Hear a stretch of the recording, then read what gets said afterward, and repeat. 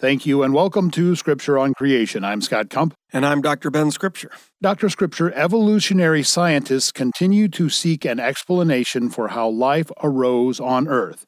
And a telescope that will be used to search for that kind of information was just launched on Christmas Day of 2021. Yeah, Scott, the James Webb Space Telescope, we'll call it the JWST, was sent into space just a few weeks ago. It is replacing the famous Hubble telescope. Oh, really? We should start getting fantastic pictures of our magnificent universe from it very soon.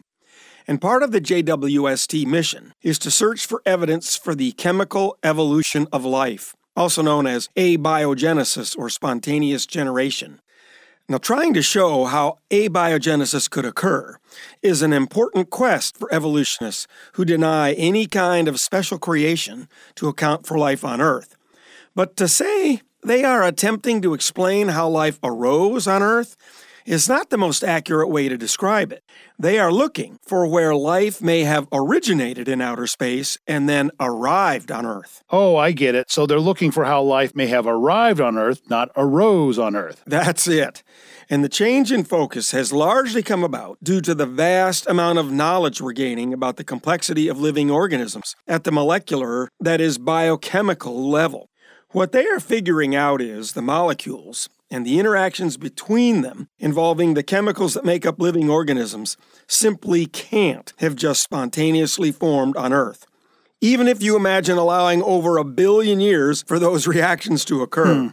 But the hope that such complex chemistry may have developed somewhere else in the galaxy motivates numerous astronomers and astrobiologists to look for planets outside our solar system that they propose could harbor prebiotic systems.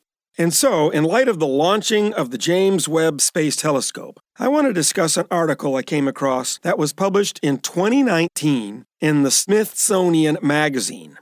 The title is Searching for the Key to Life's Beginnings. It's by David Brown, and the subtitle says, From Exoplanets to Chemical Reactions, Scientists Inch Closer to Solving the Great Mystery of How Life Forms from Inanimate Matter. And to clarify, exoplanets are planets outside of our solar system. That's right.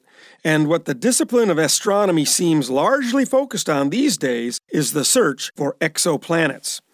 Now, you might ask, what is the fascination with detecting a blob of matter orbiting some other star hundreds, even thousands of light years away?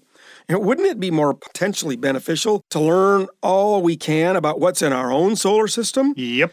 Well, I can suggest an answer.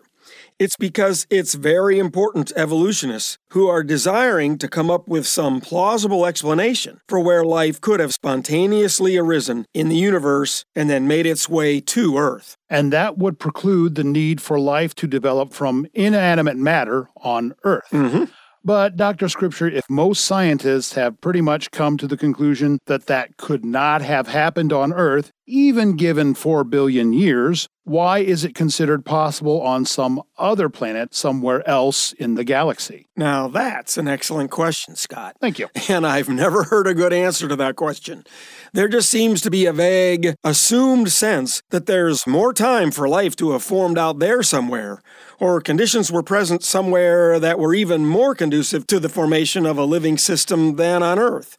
And I think we'll see that kind of assumed mindset in this article. So let's start reading from the article. Quote, Before 1976, when Viking 1 and 2 became the first spacecraft to successfully land and operate on the surface of Mars, the global imagination longed desperately for a red planet that harbored life. The Viking landers were designed to test for microbes, but the real hope, held by even the most jaded planetary scientists, was that NASA's spacecraft would discover complex life on Mars, something that scurried, or maybe a scraggly shrub. Mars, after all, was our last, best hope after astronomers and the Mariner 2 spacecraft forever vanquished the notion of dinosaurs stamping across humid bogs on Venus. It was Mars or bust. Mercury was just too close to the sun, and it was believed that beyond the asteroid belt laid a no-microbes land of gas giants and frozen moons. The exploration of the solar system since Viking has represented a world-by-world grasping for something, anything, that might suggest life as we know it, or life as we don't.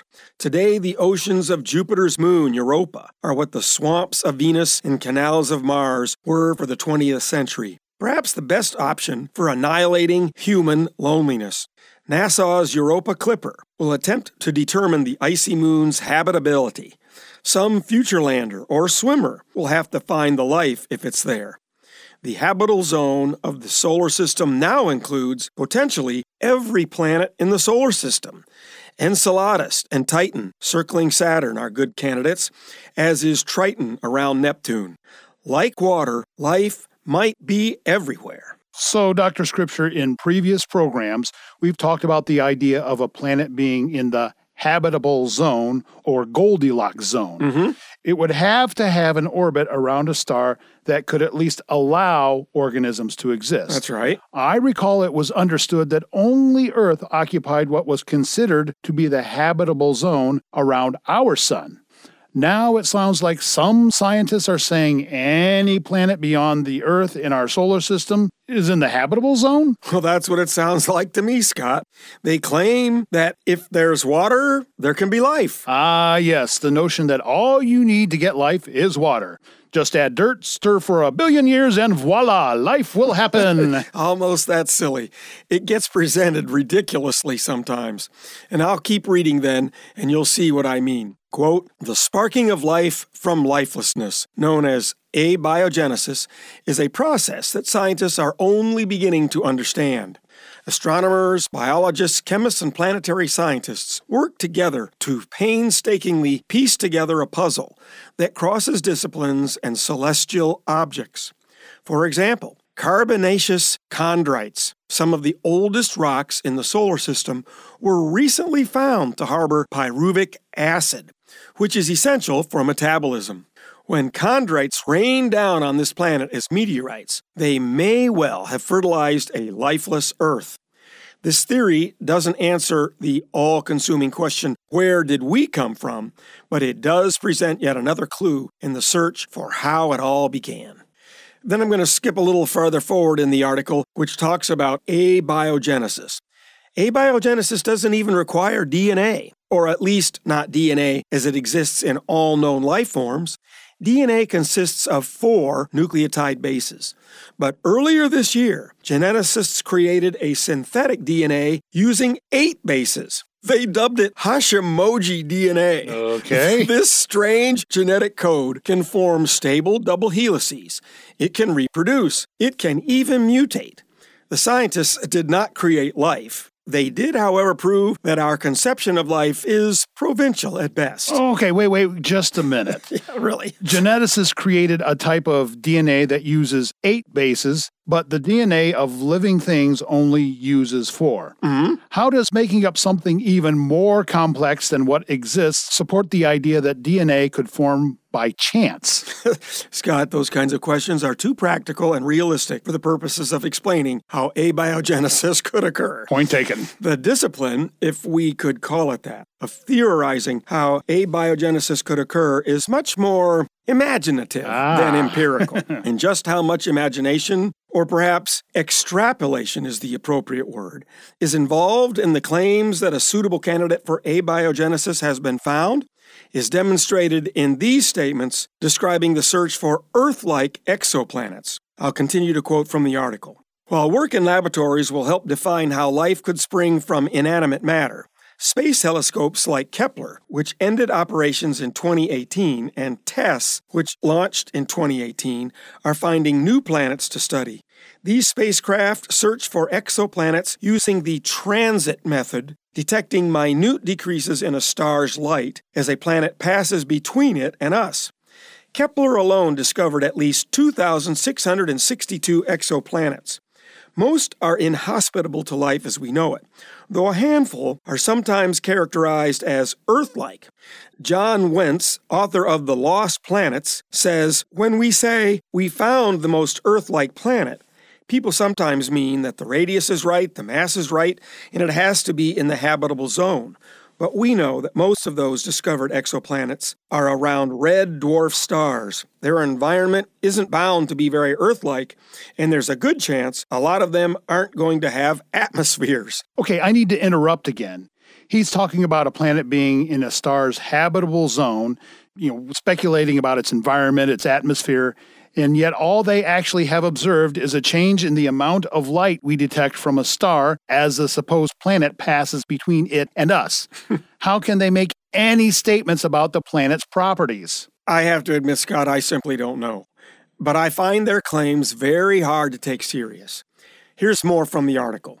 The most promising Earth 2.0 exoplanet found so far is Kepler 452b, which is somewhat larger than Earth, with a bit more mass and has a pleasing 385-day orbit around a sun-like star.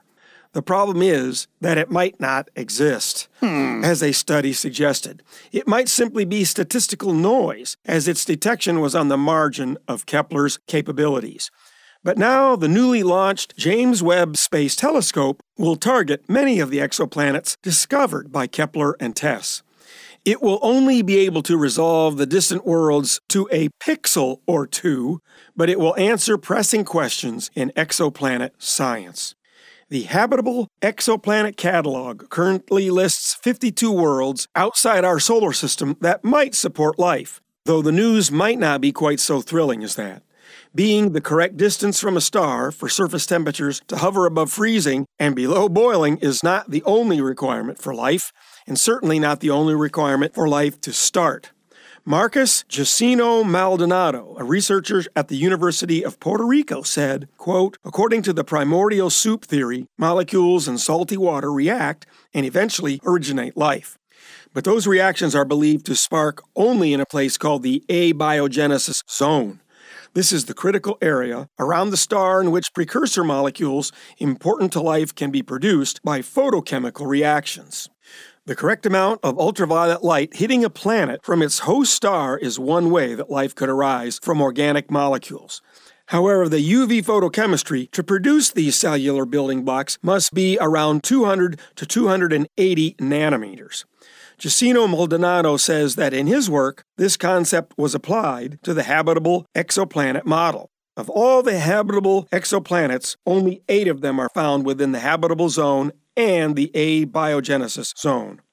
But although all 8 are in both habitable and abiogenesis zones, none are particularly favorable for life. Each of the 8 worlds is either a super Earth or a mini Neptune. The most likely candidates are Kepler 452b, if it exists, and maybe Tau Ceti, if its radius is appropriate. No Earth-sized worlds have yet been discovered in both the habitable and abiogenesis zones. So, Scott, it's exciting that the new James Webb Space Telescope has been launched. Yeah. I'm looking forward to seeing more pictures of our beautiful universe. But despite what the evolutionists need to find as support for the idea of abiogenesis on some exoplanet, it's apparent from their own statements, finding abiogenesis is wishing upon a star. But what isn't a wish is this. The heavens are telling of the glory of God, and their expanse is declaring the work of His hands. And that's not what I say, that's what Scripture says.